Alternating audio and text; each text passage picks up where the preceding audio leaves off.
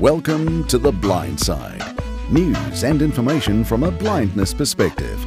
Here's Jonathan Mosen. Hi there, thank you so much for listening to the podcast. Really appreciate that. I'm feeling very energized. It's raining outside, it's pretty dismal. Good day to be in the studio recording this. But I'm energized because I attended Blind Citizens New Zealand's conference last weekend. It's a very special thing, I think, to get together as a group and discuss issues, clarify issues, share one another's perspectives and experiences, and then take votes that democratically determine the positions that advocacy organizations will take. And perhaps there is a view that there is less need in this age of social media and increased legislative recognition of disability for organizations like this.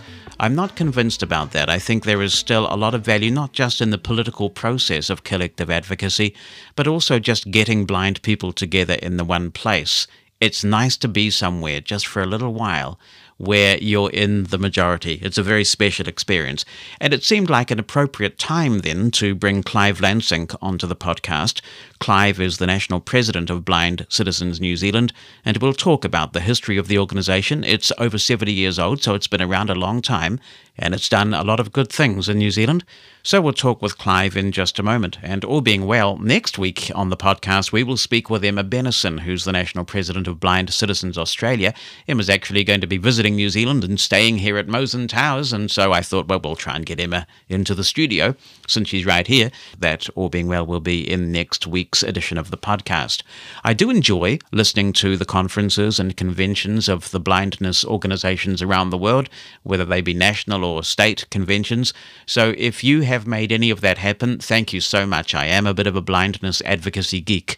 I also enjoy reading the magazines and hearing the podcasts from blindness organizations. And so I was just cruising around the web the other day, and I found the October edition of the Braille Monitor. That's the magazine published by the National Federation of the Blind in the United States. And I was flipping through that, and goodness gracious me, there's me in the Braille Monitor.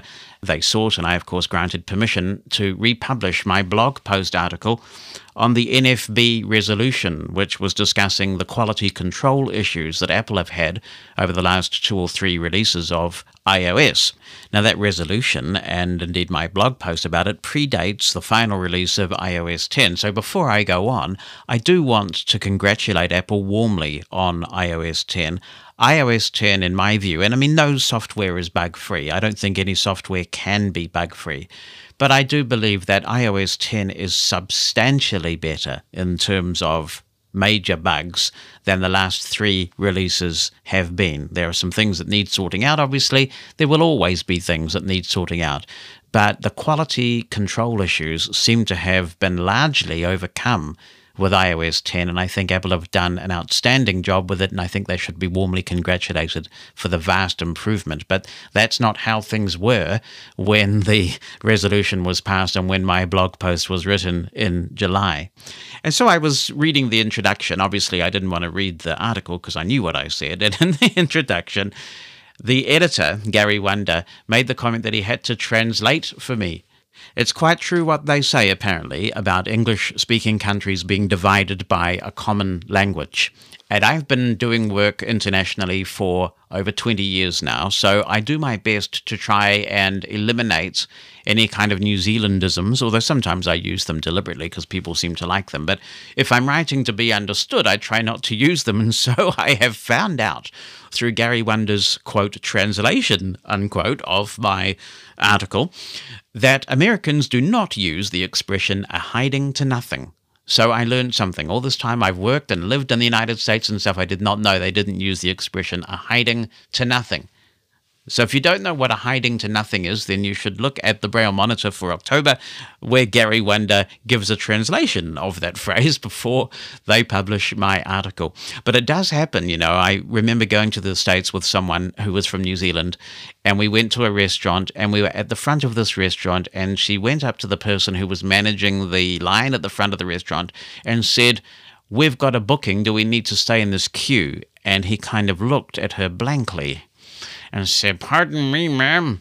And I had to do the translation, and I said, well, actually what she means is we have a reservation. Do we need to stay in this line?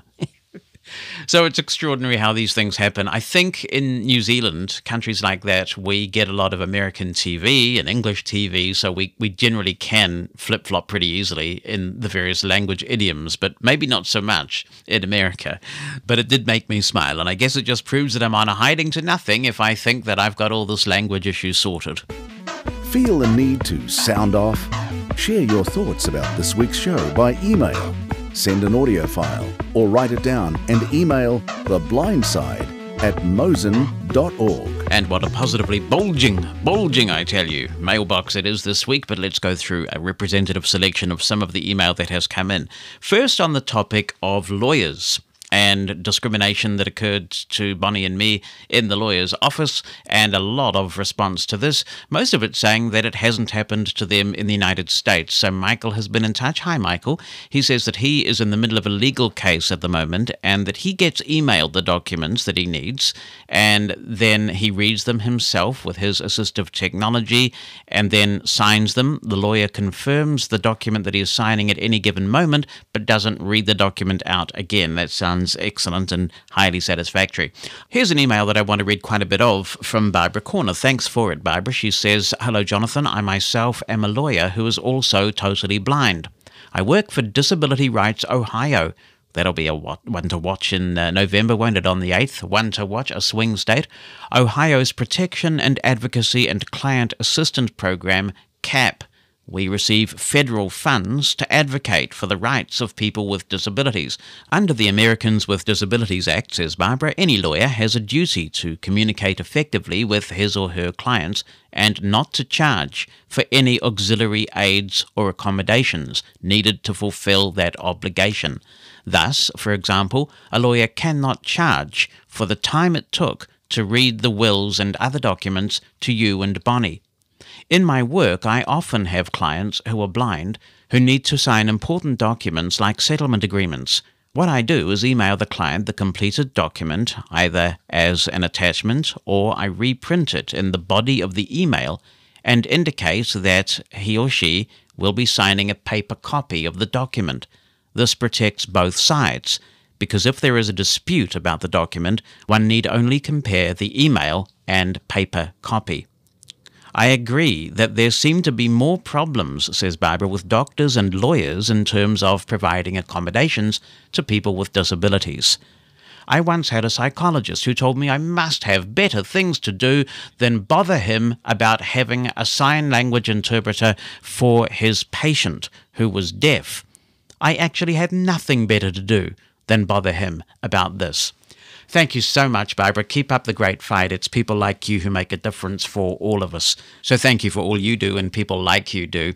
And that does sound like a really satisfactory process indeed. It's the kind of process that I would like. There is no need to reread a document when you can satisfy a lawyer that you've read it yourself. Being blind doesn't mean that you're incapable of reading for yourself and understanding for yourself.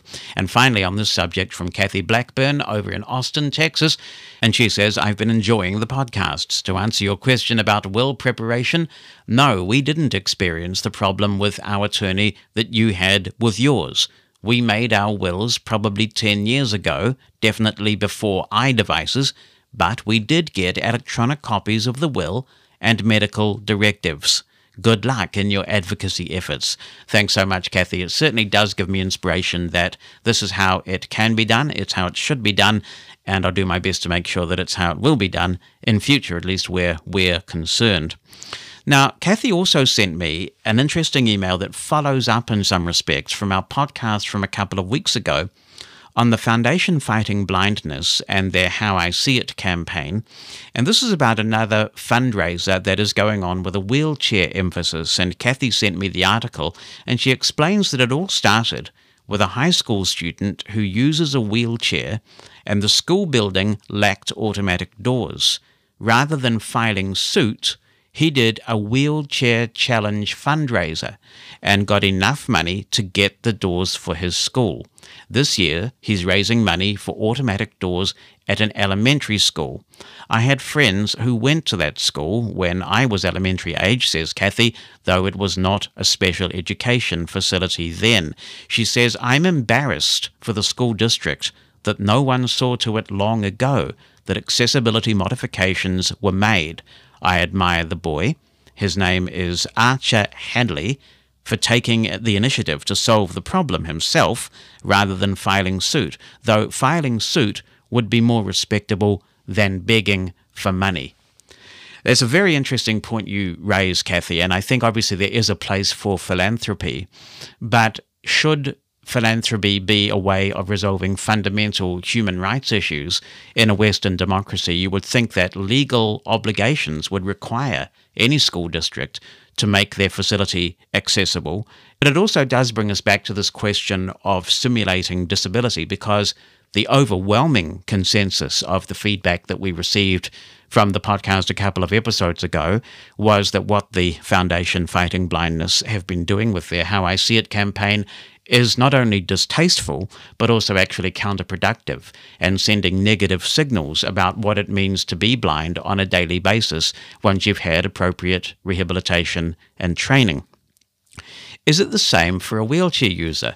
And I don't profess to be qualified, never having been in a wheelchair, to speak on this, but it does occur to me that maybe one of the differences is that you're not simulating the sudden deprivation of a sense. You're seeking to emulate an experience of inconvenience caused by the inaccessibility of the built environment. And so perhaps it is different. It would be interesting to know, all those people who emailed in very upset by what the Foundation Fighting Blindness have been doing, whether you feel the same way about a wheelchair simulation or whether you can articulate what the difference is. Mercifully, I believe the Foundation Fighting Blindness campaign is now over, and let's hope we never see the likes of it again. We did an interview in last week's podcast with Eric Miller, who was from the Rush Miller Foundation, and we got quite a few really nice emails about this. I'll just read a couple. Here's Carolyn Pete here in New Zealand, and she says, "Hi, Jonathan. Loved the most recent podcast." Lorraine Tuttle, gosh, that's a name I remember well. She used to be an O&M instructor at the School for the Blind here. Used to take us kids at Homai out on a tandem on Whitty Station Road for a treat after our mobility lesson. Of course, there were no helmets in those days. I have a story you might enjoy about Terry Free and bike riding. He lived in his childhood in the Dominion Road area, not far from my mum's place when she was a child. Terry, who was deaf and blind, rode his bike using his cane to tap along the centre of the road. Keep in mind, trams travelled down Dominion Road. Now, one afternoon, when my mum was 5, Terry put her on the back of his bike and took her down to the local park to play. While they were at the park, Terry got told off by a very grumpy lady who informed him that bikes were not allowed there.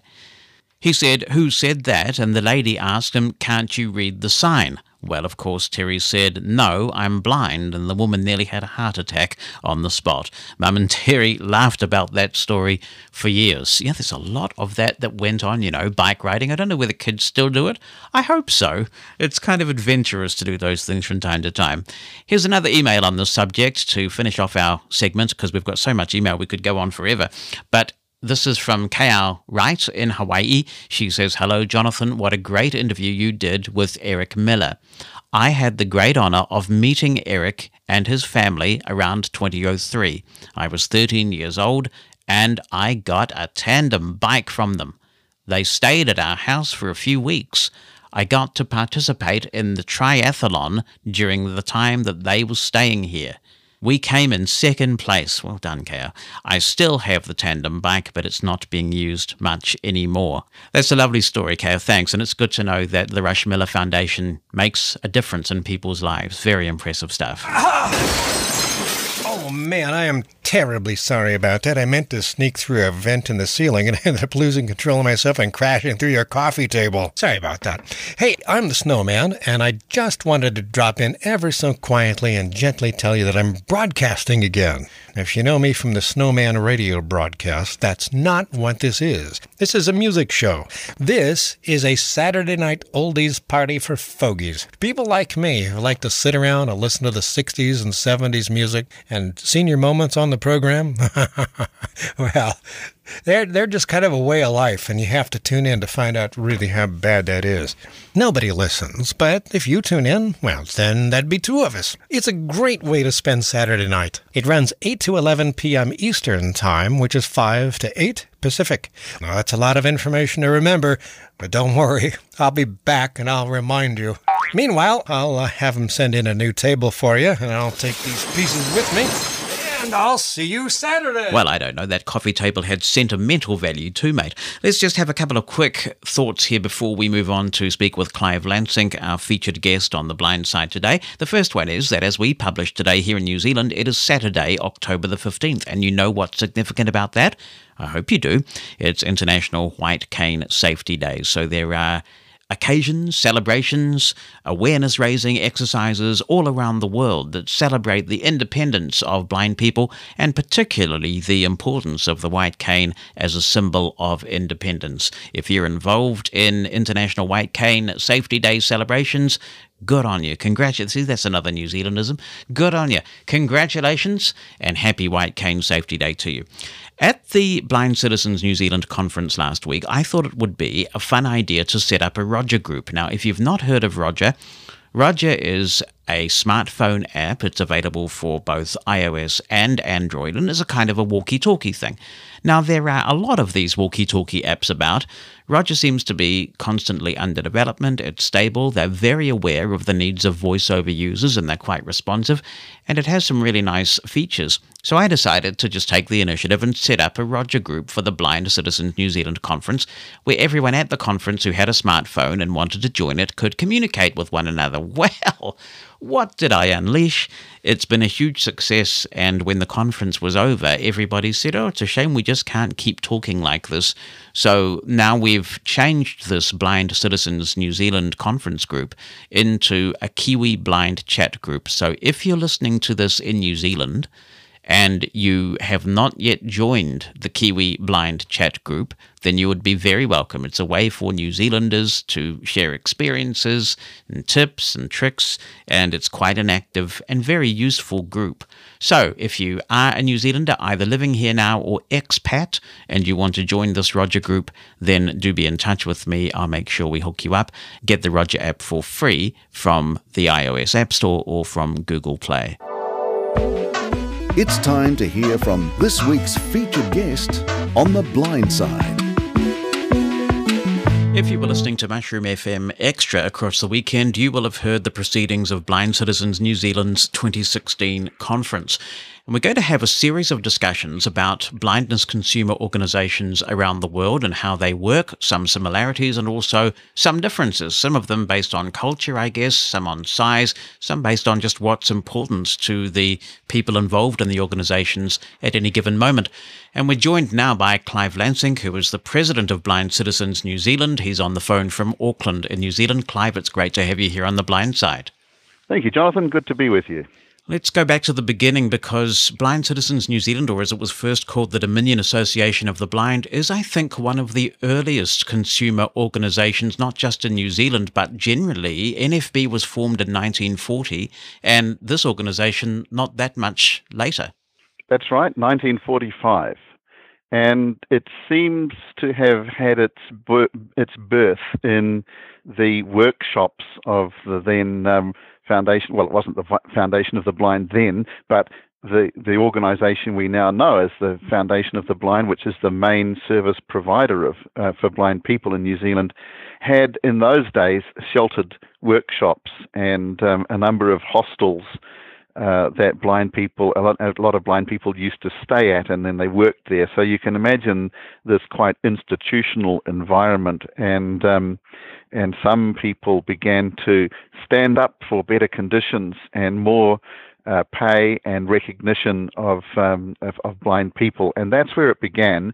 And it spread from there to being more about campaigning for other things to do with blind people living in the community. I mean, it was a very paternalistic environment back then, to the extent that if there were two residents of the organisation who wanted to marry, perhaps they were both involved in the workshops in some way, they would actually have to seek the organisation's permission to marry. Yes, I think that's right, and it applied to people who were living in the residential wings of the organisation. Yes, very paternalistic. I think if you think about it in today's terms, I suspect that back then there might have been a sense in amongst people generally that when it came to something like blindness, the charity set up to look after blind people, and I use that phrase specifically, set up to take care of and look after blind people. That charity knew best, and so I think most people just had that natural inclination, including blind people themselves, to just accept that that was the way things were. But yes, we've certainly moved along quite a long way since then. There have been numerous struggles over the years between the association, or Blind Citizens New Zealand as it's now called, and the service provider here in New Zealand over how much influence blind people directly have in terms of determining the way that money raised in their name, because the foundation does raise a lot of money through charitable giving, is spent. And sometimes there have been periods of excellent cooperation that has really been very fruitful. It seems that it's sort of cyclical and that these cycles have yet to be broken. Sometimes there's a lot of cooperation. At other times, it's still quite acrimonious. Yes, and you're quite right, and it doesn't just relate to blind people. I think that the disability sector continues to struggle with this idea of disabled people standing up for ourselves, as opposed to disabled people kind of just going along with the whole sector's agenda. But getting back to blind people specifically, we've certainly had periods of good cooperation between us, even though during those times of good cooperation there might have been respectful disagreements. But we've also gone through quite periods of quite strident conflict and disagreement, and sometimes it's cut up quite rough between the two organizations.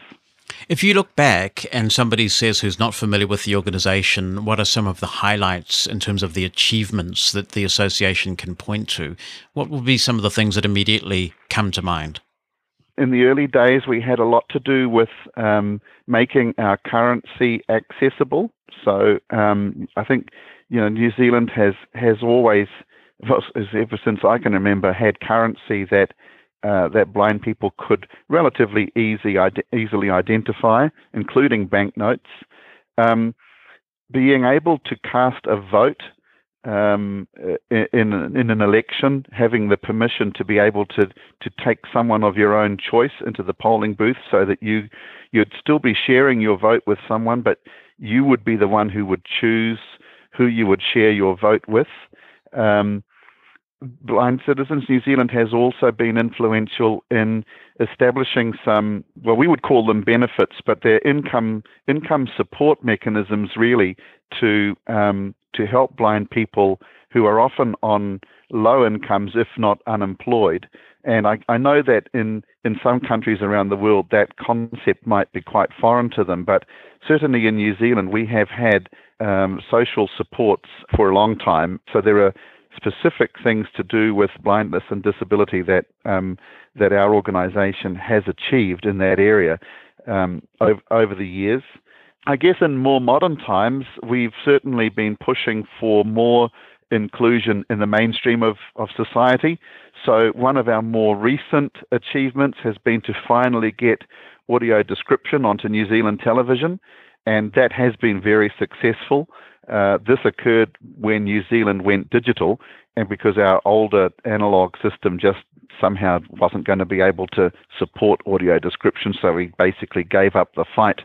But once we went digital, we thought we needed to capture that moment and make sure that the digital format would support audio description. So we have a method of audio description in New Zealand that is effectively available on almost every television in New Zealand, including the Sky decoders, which is our main subscription service.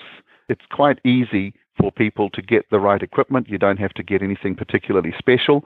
And so audio description has been on New Zealand television for 5 years now, I think it's 5, maybe 6, and is slowly getting more and more popularity and just becoming accepted.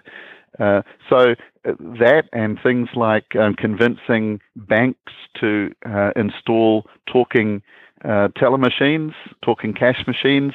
Some other countries take those for granted, but we didn't have them in New Zealand, I think, until, I'm going to guess now, maybe 2007, 2008. Might have been a bit earlier, but it's certainly only in the last few years that some banks have been putting them in. And so some of those are just, you chisel away at these things, and every so often you get some success. And probably if I sat down and really thought about it, I could think of several other things that we've done that I can personally claim, we've had a hand in bringing about. So it's just sustained advocacy that we do at a government level, particularly at a government level. And in fact, much less of our time nowadays is spent lobbying the Blind Foundation. We're much more about lobbying at government level for the things we need at a national level. Inclusive education is a big one. The list goes on, but those are the things that we're particularly involved in nowadays.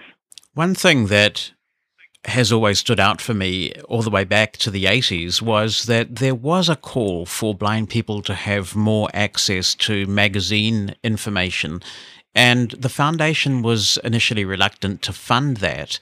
And so the association actually put its money where its mouth is and said, okay, we will prove that there's a demand for this service, and actually started a magazine recording service, had a studio built, and a lot of that work was done by blind people who knew what they were doing with audio, put that studio together, got some narrators to record, and proved that there was huge demand for the service, and ultimately that was transferred back to the major service provider. Yeah, and that's not the only example. In fact, I remember being one of the people that walked under that house, putting those cables through from the studio to the control room and banging on the floor, and then somebody drilling the holes through. Yeah, I remember those days. And in fact, I had a friend who was one of my main readers, and his name was Chris Charleston, and I was paying him to read a magazine called Metro magazine, which is it was a popular magazine in Auckland at the time. And it occurred to me that since I had already been recording this magazine, we should be using it as an example. And so Metro magazine was one of the first magazines to be in that new albeit temporary and experimental magazine service, and it proved to be very popular. Yes, once it got big, obviously it got too big for us to handle as just a bunch of dedicated volunteers, and we had one paid person who we got funding to pay, who was kind of coordinating it all, but it all was a bit hard to manage because it got big quite quickly, lots of copying and stuff going on. So yes, we proven the demand, and the foundation then did take it over, and it's still going today, of course, in a different form. It's now on DAISY format and on CDs and so on, but it's still happening. Yeah. And like a number of people in a smaller country like New Zealand, you've contributed to the community in a range of capacities. Another area where I think the association really led the way, and again, I think this goes back to the 80s, was when we were using answer phone technology to go ahead with the idea that you could provide an information-based service that not only gave news, but also allowed blind people the opportunity to give their feedback, and it kind of created a communication, a two-way communication mechanism that was updated weekly. And that was done with a great old answer machine that had 2 standard cassettes, but ultimately that led to you thinking about doing that using computer technology. And finally, we got the telephone information service, which is something that the Blind Foundation continues to operate, and it's been modernized over the years. That's right. I mean, there are talking news services of various descriptions around the world. And when we created the telephone information service, we'd kind of looked at some of those other systems. But what I wanted to create was a system that didn't require a lot of central control, so that you could almost delegate bits of the system to people who could just administer from their own telephones in their own homes. And so that kind of allowed everything from Blind Citizens New Zealand, which is one of the big advocacy groups, but also sports groups and various kinds of clubs to just have their own little space where their members could phone in on the same system, but just go to their particular menu and then hear the news and updates that related to their particular organization. And it also had the facility for people to leave messages that could be then replayed to people generally by the organization concerned. So that has become very popular. It's possibly declining a bit now as technology has changed and more people are sort of doing that sort of stuff online and communicating that way. But for some people, that isn't an option. So the telephone still remains an important piece of equipment. And I had kind of come to terms with the fact that maybe that system would just be allowed to die, but I was quite pleased that the foundation not only decided to effectively modernize it, because that original software was 20 years old and almost nothing would run it. And they decided that it needed to be modernized, that they would continue to invest in it, and I got the contract to rewrite it. So I've completely rewritten the software, and it's got another lease of life. So it's I think it's very unique in the world. I think it perhaps it very much suits the New Zealand culture, but it's just a system that really has allowed people to connect in a number of different ways, just using the humble telephone, which I guess still has a place even in today's world. Right, because it's ubiquitous, isn't it? I mean, even people who are elderly and a little bit nervous about adopting new technology, maybe they've gone blind recently, they at least get to the point where they can use a telephone and follow very clear instructions. So it doesn't exclude that many people. That's exactly right. So and obviously the foundation still sees a future in a service that is still built very much around the telephone. Although the interesting thing is that the new system that the foundation now does have a web interface component. They haven't made it public, but they use it behind the scenes to administer the system. And I guess it's just getting closer to the idea that perhaps in the next iteration there will be a smartphone app and a web page that also allows people to access that same information that way. So it may evolve into something quite different in the near future. One of the things that, when you were recapping some of the highlights that we didn't talk about, was the fact that the association was clearly the driver in changing the entire constitution of what was called the Foundation for the Blind and reforming it. It was a difficult process, so that blind people could elect the board of the foundation, and this was called self-determination, having the ultimate control in who the people are that make these decisions about strategic planning. Now, in the context of the telephone information service, what's significant about this is that people can vote via the telephone in absolute secrecy. It's all done via an automated system, so no one knows who you voted for. You don't have to talk to anybody.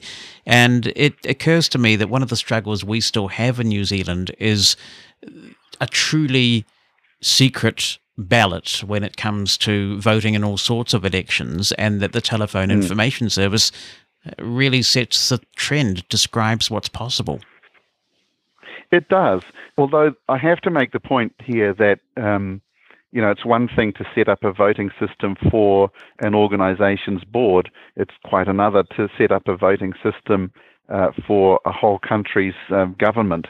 And I do have some sympathy for the concerns that people have about security and wanting to be sure that whatever kind of election system, if it's a technology-based system, isn't going to be in some way able to be hijacked in some way. Now, I do think that there are ways of restricting the impact of any such technology problem, but that's another subject. The Telephone Information Service demonstrates at least that it can be done, and it also demonstrates that that's what people want. There's a certain sense of empowerment, a certain sense of being absolutely in control of your own decision. Like, you might say, I'm going to vote for so-and-so, and you secretly know you're going to vote for someone else, and you go on to that, and you get into that quiet room, you make the phone call, you cast the vote. No one knows that you didn't vote for the person that you've been saying, because you secretly want to back somebody else. And I think when it comes to elections and government, some people do find themselves in that position. The family wants to vote left, or the family wants to vote right, but you want to privately vote, somewhere else. It's the Brexit effect, isn't it? I mean, with Brexit, a lot of people did not tell the pollsters how they were really going to vote. That's the thing. And we're finding in recent years that the pollsters are often getting it wrong, because people will not divulge to the pollsters their real inner feelings. They'll only do that when they get to the ballot box. And for blind people at the moment, there isn't that absolute assurance that you get to the ballot box. You're going to have to share that vote with someone else. Now, ultimately, it's when you can do it yourself and no one knows, that's the ultimate that we're seeking, the opportunity to vote in absolute confidence. We still don't have that. Back in 2003, there was this big change where the foundation became the Foundation of the Blind, and the board is directly elected by blind people now. And I wonder whether you feel that has blurred the line in any way between the differences between a service provision organization and a consumer organization. In the past, we've followed a pretty traditional model, and you see this line blurring in various ways. For example, the NFB in the US, which really came from very similar roots to the association here, they've got into service provision now. But in New Zealand, what's happened is that the Blind Foundation feels that it has some sort of mandate to get into advocacy now. And this is something that came up at the weekend's conference quite a bit. Has the association successfully been able to forge a place for itself in the governance reform era, do you think? Well, I guess the short answer is no. I think that ever since we won that right to elect the board of the organisation that, let's face it, raises a lot of money in the name of blind people and then spends it in the name of blind people, we now do have the sort of democratic control of that organisation. But ever since, almost to the day, ever since that happened, that organisation has taken a different view of its kind of mandate, as you've said, and has actually almost challenged our mandate in a sense, because obviously when you have consumer organisations around the world, comparatively speaking, membership of them is quite small. So we get challenged as being not representative of all of the people that we should be representing, and we accept that that's a good argument. And somehow then organizations like the Blind Foundation sort of say, well, we'll claim that now because, you guys have elected us. And of course, the argument in response is, well, we elected you to run the service, just like we would elect our city council to run the services of the city. We don't elect you to then sort of speak on our behalf, just like we wouldn't expect our mayor to speak on subjects other than the issues that the city faces. You wouldn't expect the mayor to be speaking on behalf of the members of the city, the people. Well, so this is a kind of a fine line that I think is needing to be defined, and we actually haven't done a very good job either perhaps on both sides at just learning how to live together now under this new era where we're actually responsible for electing the board of the service provider, while at the same time still claiming the mandate to be able to speak for ourselves. Now, I do think it's resolvable, but I do think that for whatever reason, and it's probably quite a complicated thing to analyze, it has been a point of contention ever since that reform occurred. There is a tendency now for blindness agencies to communicate a lot more. It's easier these days, because they can communicate via internet and all sorts of other technologies to keep in closer touch. And it seems to me that this approach of feeling that they have a mandate for political and social advocacy is an approach that's been taken not just by New Zealand, but there's a whole conglomerate of these blindness organisations doing it now, including Vision Australia, CNIB, where to be fair, they have quite a fragmented consumer sector, but there's a lot of it about at the moment. Yes, well, see, I'm a little bit cynical, and what I'm about to say might be a little controversial, but I'm not particularly happy with, for example, the way that the World Blind Union was formed out of the if you might call it, the consumers on the one side and the providers on the other. Now, and that's just one example. In the 1980s, it seems, and it might have been under the influence of the International Decade for the Disabled, there seemed to be a push to kind of bring everybody onto the same page. This idea that we shouldn't be working in separate camps. We should be working together, and people still wave this kind of idea about as if somehow there's this holy grail that we will achieve if only we could work together. But, the reality is that the providers have far, far more resources. I mean, NFP stands as a great example of the opposite of what I'm saying, but because they do have good resources. But in general, the consumer organizations have very limited resources available to them compared to the providers. And the needs are quite different. Organizations that are on the provider side of the fence, the ones that are delivering services, they have quite different needs compared to organizations that represent the consumer's view. And there are plenty of instances over the years where I think the agenda has been driven by the needs of organizations rather than the actual needs of individuals. And I do have quite strong personal views about that. Again, taking the World Blind Union as an example, they've really gotten behind the push for the Marrakesh Treaty, and perhaps we could say rightly so.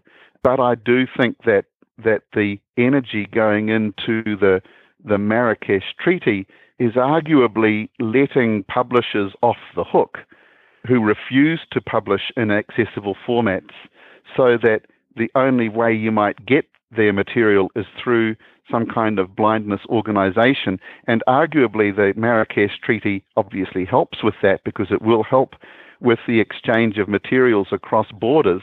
But it's actually letting the publishers off the hook on the one hand, and it's playing into the hands of the established blindness organizations on the other. And to me, it's actually fundamentally missing the point. If I went to McDonald's and they said to me, "We don't serve blind people," I'd immediately have a case. But when I go to a publisher who says I don't serve blind people, I still don't really have a case. I still can't take that publisher to court in the same way, because that publisher might be overseas.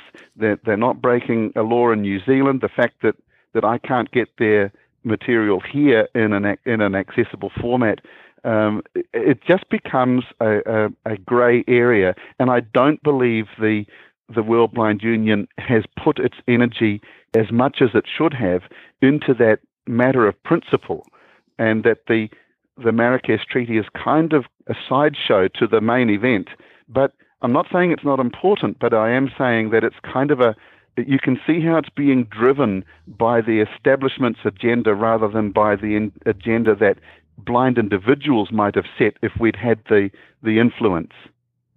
You may or may not have seen I wrote a blog post on this very thing a few weeks ago, saying that the Marrakesh Treaty is an important stopgap measure.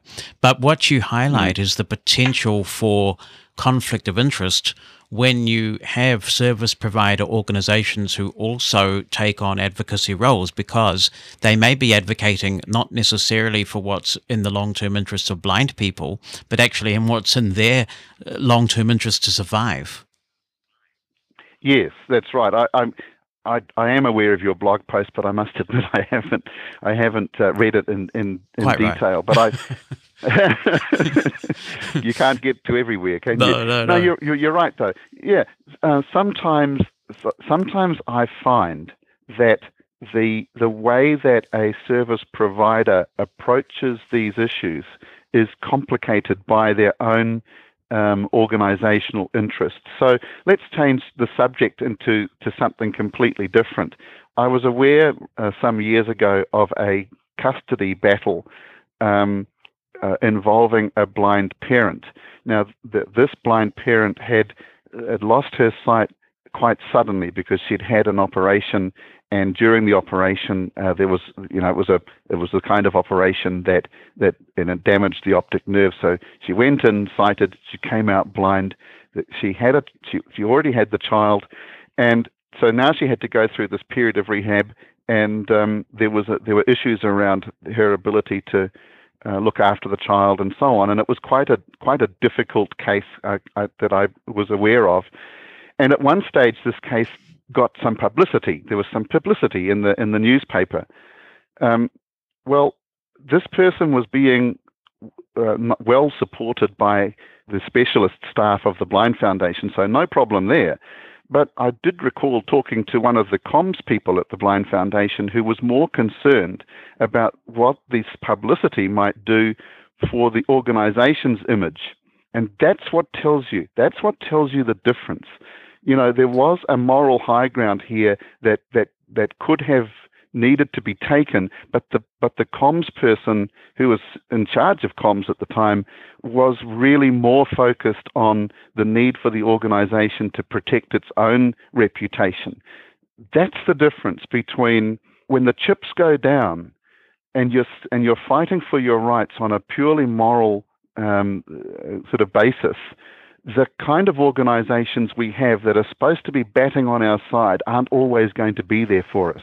That's why we need disabled persons organizations. And nowadays, where this philosophy has become quite established in thinking, and it's reflected in the Convention on the Rights of Persons with Disabilities, etc., my view is that organizations that are the big service providers across the whole disability sector should actually be celebrating disabled persons organizations and encouraging them, encouraging their clients to join and to be part of that independent collective voice, because there are going to be times when what we have to say is not what the providers would like to be said for their own organizational reasons. And we should respect that, but they should also respect that there are times when we've just got to tell it like it is. The other alternative, of course, is that the organization becomes a service provider itself and perhaps becomes a consumer-driven service provider that is more focused on providing things that people need where there's a gap. And at the conference last weekend, there was this comment that was made by the current chair of the Blind Foundation's board that he felt that organizations like Blind Citizens were the tail wagging the dog, and he did use that phrase. So I suppose it's almost like there are these people who maybe to some sort of sit there sniping and are constantly being critical, maybe sometimes not particularly constructive. They can't put a foot right. And yet they're just sort of constantly camping on the sidelines. Maybe are we reaching the point where the demarcation between being a service provider and being a consumer organization is over, and that maybe Blind Citizens might consider providing either rival services or services where there is a gap? Well, okay, 2 points there. When the chair of the Blind Foundation was talking about the tail wagging the dog, I think what he was saying there was that somehow the leadership of disabled people, so I guess that's people like myself and you've been there, and that somehow we have that the leadership group has somehow captured the movement and is controlling it, whereas I see it more as being that we are put there by people who have confidence in us, and secondly, I know from experience, and maybe you know from experience, if you start doing what the people don't want you to do, they'll tell you, and if you keep doing it, they'll boot you out. So I don't think the chair of the Blind Foundation was right when he was talking about the tail wagging the dog. I think in the old days, it might have been right. In the old days, organizations like ours were much more driven from the top, like your traditional union. They would whip people into line and give people a sense that, you believe in the cause, etc. I think nowadays we're much more driven from the grassroots, and that's what we should be. But should we be providing services? Well, I've tended to disagree with the idea of consumer organizations like ours actually providing services, because the problem is, where do you go? Who do you complain to if the services you're providing aren't up to scratch? But what I have come to realize also is that maybe there are some services that can genuinely be provided that are complementary to being a consumer organization. So, for example, workers who work actually in the community, giving information and actually supporting blind people or other disabled people to be able to make decisions in a more informed way. I can't really see that conflicts with being a consumer organization, because what you're actually doing is just making sure that as much as you can, that all your members and even people who might not be members are just more informed and more able to make choices. There might be times when, as a community worker, you actually help with advocacy at a local level or whatever. So I do think there are some services that consumer organizations like ours can do, and actually Blind Citizens New Zealand has been, right even as we speak, is kind of testing the waters in that area with a community worker pilot project that we got funding for, that is just about to complete, and we'll be assessing the what evidence it has given us about the success of that. And obviously, if we can go from that to the next step, which might be to get funding for a much longer term community worker in one area, and go from there step by step. Other disabled organizations I'm aware of have gone down this track, and I think it can be reasonably successful. But I'm not so convinced that Blind Citizens New Zealand should be running library services or offering mobility instruction or whatever, unless we can do it in a way that really ensures that there is still a direct way for blind consumers to voice their opinions and not feel in some way shut down by the very organizations that is there to be that voice. So I'm still open to how it can be done, but I think it's important not to get hooked up in that problem. Otherwise, you end up perhaps being a well-intentioned service provider, but on the other hand, if your consumers haven't got that voice anymore without feeling constrained, then you've probably lost on the deal.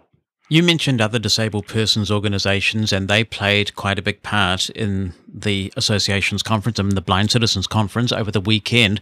What kind of a difference, in a practical sense, has the UN Convention made on the way that Blind Citizens does things? Well, I think it's given us some clarity around the fact that we do have the right to be fully included in society.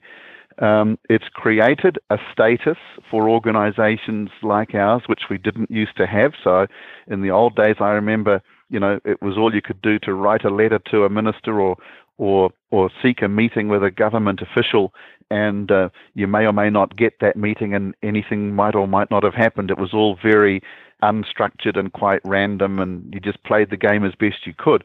But under the convention, there is an article, particularly it's Article 4.3, the state is obliged and has committed, by ratifying the convention, it has committed to the idea of including disabled people in decision-making through the organizations that represent us.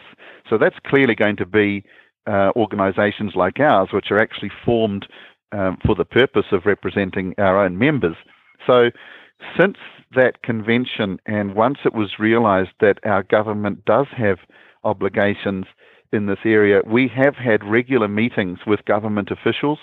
So we are involved in decision making. We do get to monitor progress that the government is making in its own disability action plan and its next disability strategy. Now, the strategy is just a long-term strategy, so you have your long-term strategy and you have short-term plans. We are much more involved in the detail of all of that stuff. Just whether it makes a difference, I sometimes wonder. But I actually think, I can point to areas now where it is making a difference, and it's much more ongoing and sustained. It's not confrontational, and sometimes that may be required, but what I'm talking about is the kind of step-by-step, ongoing, sustained advocacy that we're now able to do through regular meetings which are minuted. There's a record of progress. There are reports that you can use to tell whether or not progress is being made. There are levers we can pull if progress isn't being made. They may not always work, but we're actually talking to at the chief executive and even the ministerial level of government when we want to pull those levers. So we only do that when we feel we need to. But it's a whole new way of working that I think still has to play itself out. This has only been happening for a couple of years. So I think that the convention has created that. Without the convention, we wouldn't have it. It's Article 4.3. The other area that we are involved in is what's called monitoring. And again, under the convention, we have the right to be part of the monitoring of the government's progress. And we obviously have the right to tell it like it is to the United Nations when New Zealand is examined by the United Nations Committee. And New Zealand, now this is great news, New Zealand has now agreed to accede to what's called the optional protocol to the convention. So that allows disabled people to actually go through the process of lodging a complaint to the United Nations. I guess if you've exhausted all your domestic options. And of course, organizations like Blind Citizens New Zealand can use a lever like that if we feel we just haven't made the kind of progress we want on a particular issue domestically. So the convention, I think, has given a whole new status to Blind Citizens New Zealand and other DPOs in New Zealand. And I would say the same for other countries that have ratified the convention. In a practical sense, what happens if an issue has gone through all of the appropriate processes in New Zealand and an organisation like Blind Citizens, or an individual for that matter, is still not satisfied with the outcome? They go to the UN and the UN says, yep, you're absolutely right, you've got a case we find in your favour. But that's not binding, is it? Because they have no actual jurisdiction. That's right. Look, I think the point is that and I may be sounding a bit like an old fart now, because I've been in the business for so long.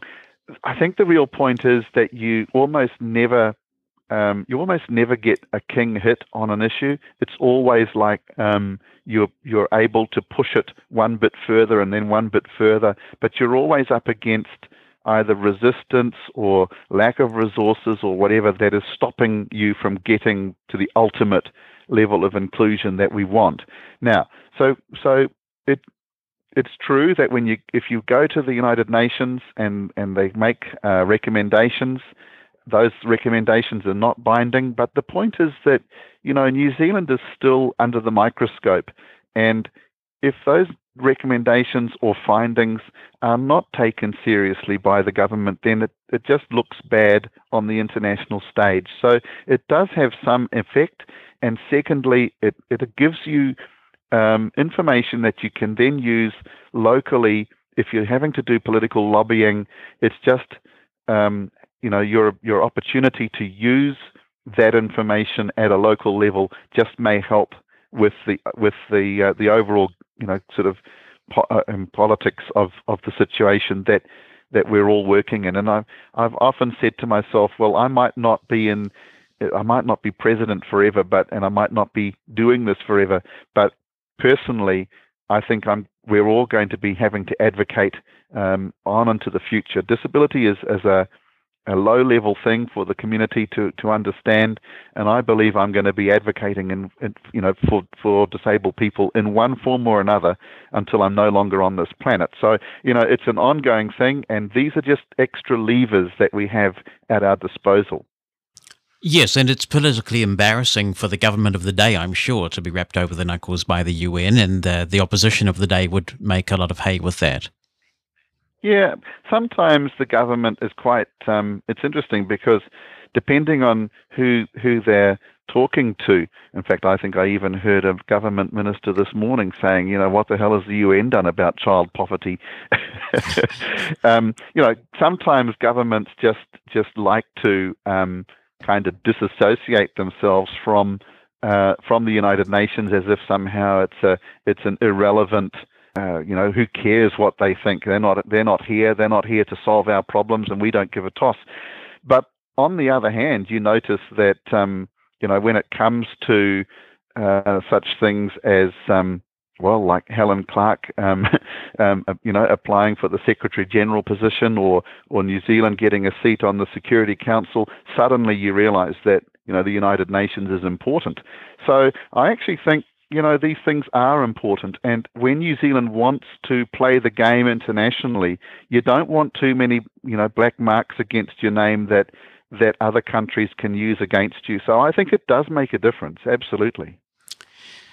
Is there a danger that the focus on the UN Convention has sort of genericized disability advocacy a bit, and that any unique issues facing blind people may get lost in the shuffle, bearing in mind, of course, that historically around the world, not just in New Zealand, blind people have been very successful governmental advocates. And here in this country, we've moved on from, I guess, people feeling some sort of sympathy for our needs and granting us very generous social security provisions in the wider scheme of things, to the 1980s, where the mood in New Zealand, the ethos changed completely, and Blind Citizens modified its own behaviour then and came up with a very strong philosophical and economical argument about the costs of blindness, and justified the retention of those social security provisions on that basis.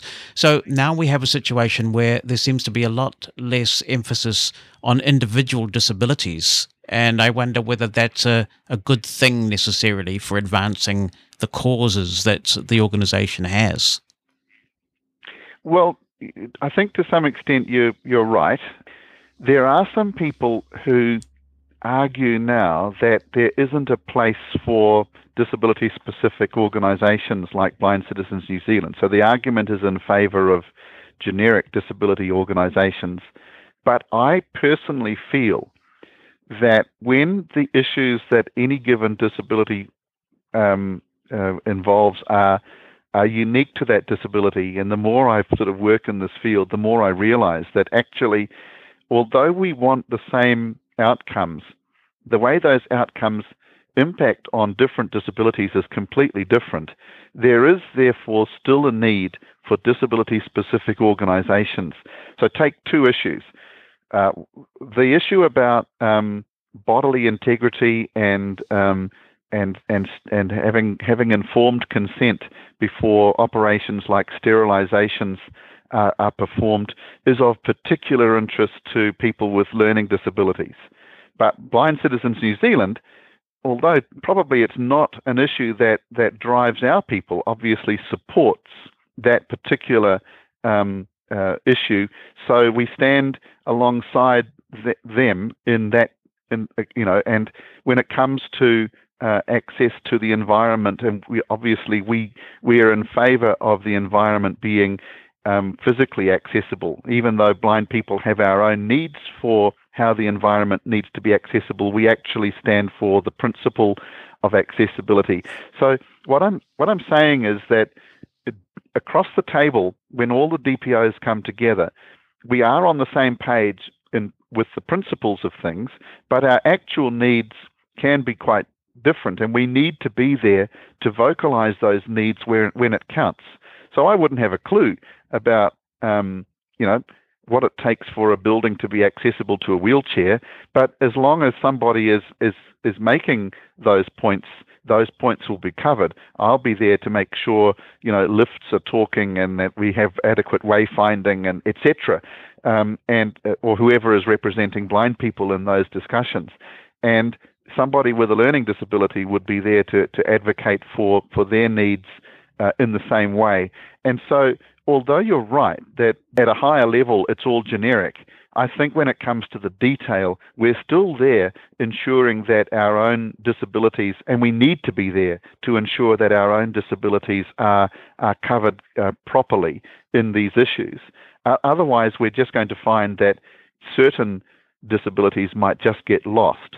So the idea, for example, of accessible information for blind people, and what does that actually mean, could easily just get lost if we weren't there to be sometimes quite specific about our requirements in that space. Do you find that government is pretty fair about applying principles across the board? It just seems to me that when I read a lot of news or literature or whatever, the needs, and they're very important needs, of, say, the deaf community with captioning are given far more attention than the needs of blind people and audio description. So I just wonder whether some voices are louder around the table than others and get a bit more attention.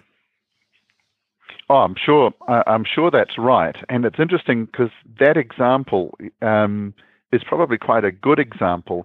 And it may be that we can learn from the deaf community, from how they have managed to organize their advocacy and their service provision in, I think, quite a different way.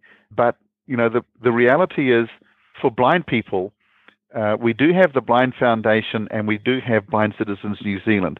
And we have some other blindness consumer groups as well, of course, but we are the main blindness advocacy organization. We have had a real struggle with resources in the last few years. So getting our voice heard hasn't been as easy as it perhaps could have been if we just did have either more resources or a greater sense of working collaboratively with the Blind Foundation. And, that takes us into a whole different area as to, wondering, well, why aren't we working collaboratively with the Blind Foundation? But, and we have covered some of that already in this discussion. And obviously, we have to keep trying to work more productively with the Blind Foundation. But in some ways, I think the deaf community has just got that aspect of its work somehow better under control than we have in the last few years. And that could be what you're seeing. What mood have you taken from the conference in general then as we wrap up? How do you assess the mood of the organization, the things that are important to it? Well, I thought the mood of conference was actually very upbeat. Which is a little bit surprising because I think that sometimes there is a degree of cynicism in our community and in the disabled community generally. And it's like, same old, what the hell's changing, and I don't notice any difference. And despite what you guys are mithering on about, it's there's always that kind of stuff. But I didn't detect that in the conference. I thought the people that came to conference, you've got to remember, I guess, that a lot of the people that come to a conference like this are motivated. So you are, in a sense, preaching to the choir. These are people who are already committed to speaking up, and that's why they're there. And some of them are there because they spent good money to get there, so they want to have their say. I did think the mood was great.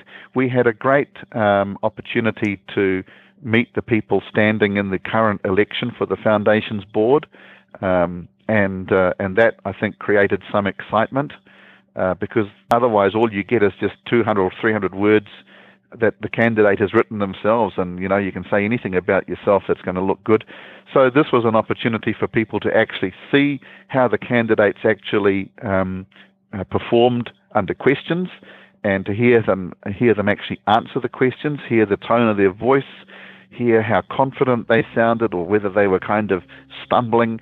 These are things that we can do. So the mood, I think, was great, and I would count it as one of our successful conferences. And yeah, I think it's people are coming to terms with the fact that organisations like ours have a job to do. We are in there doing our best for our members. It doesn't always mean that you get everything you want when you want it, but I think we're able to explain what we've done from one year to the next, and people still have faith in the idea of consumer organisations. I just want more people to have that faith. I would like more people to be part of that voice, but you've still got to represent the people that are committed, and that's what we do. Very good. I look forward to finding out what happens next, and I appreciate you coming on the podcast to have a chat with us. Excellent, Jonathan. It's great to be with you, and hope things continue to go well with the podcast going forward. The weather's supposed to be getting warmer here in this part of the world, although today things are a little bit dodgy. A bit dodgy. Is that another New Zealandism? Possibly. See, I'm self-conscious about it now. But winter is coming in the Northern Hemisphere, and it's a good time to curl up in front of your fire or your heat of whatever description and enjoy some stuff on an accessible set-top box like an Apple TV. Well, it just so happens that Mosen Consulting has an ebook on Apple TV. It's called The Apple of Your Eye, and it's right up to date with all of the latest features in the Apple TV 4th generation. So you might want this book if you already have an Apple TV 4th generation device and you want to make sure you're making the most of it, or perhaps you're considering buying an Apple TV 4th generation and you want to understand precisely what it does and whether there's any benefit for you in buying one. In either case, do feel free to head over to the Mosen Consulting store and pick up a copy of The Apple of Your Eye, which is all about using Apple TV 4th generation with VoiceOver. The website to find it is at www.mosen.org. That's www.mosen.org/ATV4. Time for me to head off. We'll see you next week. Thanks for listening to The Blind Side, a production of Mosen Consulting. On the web at mosen.org.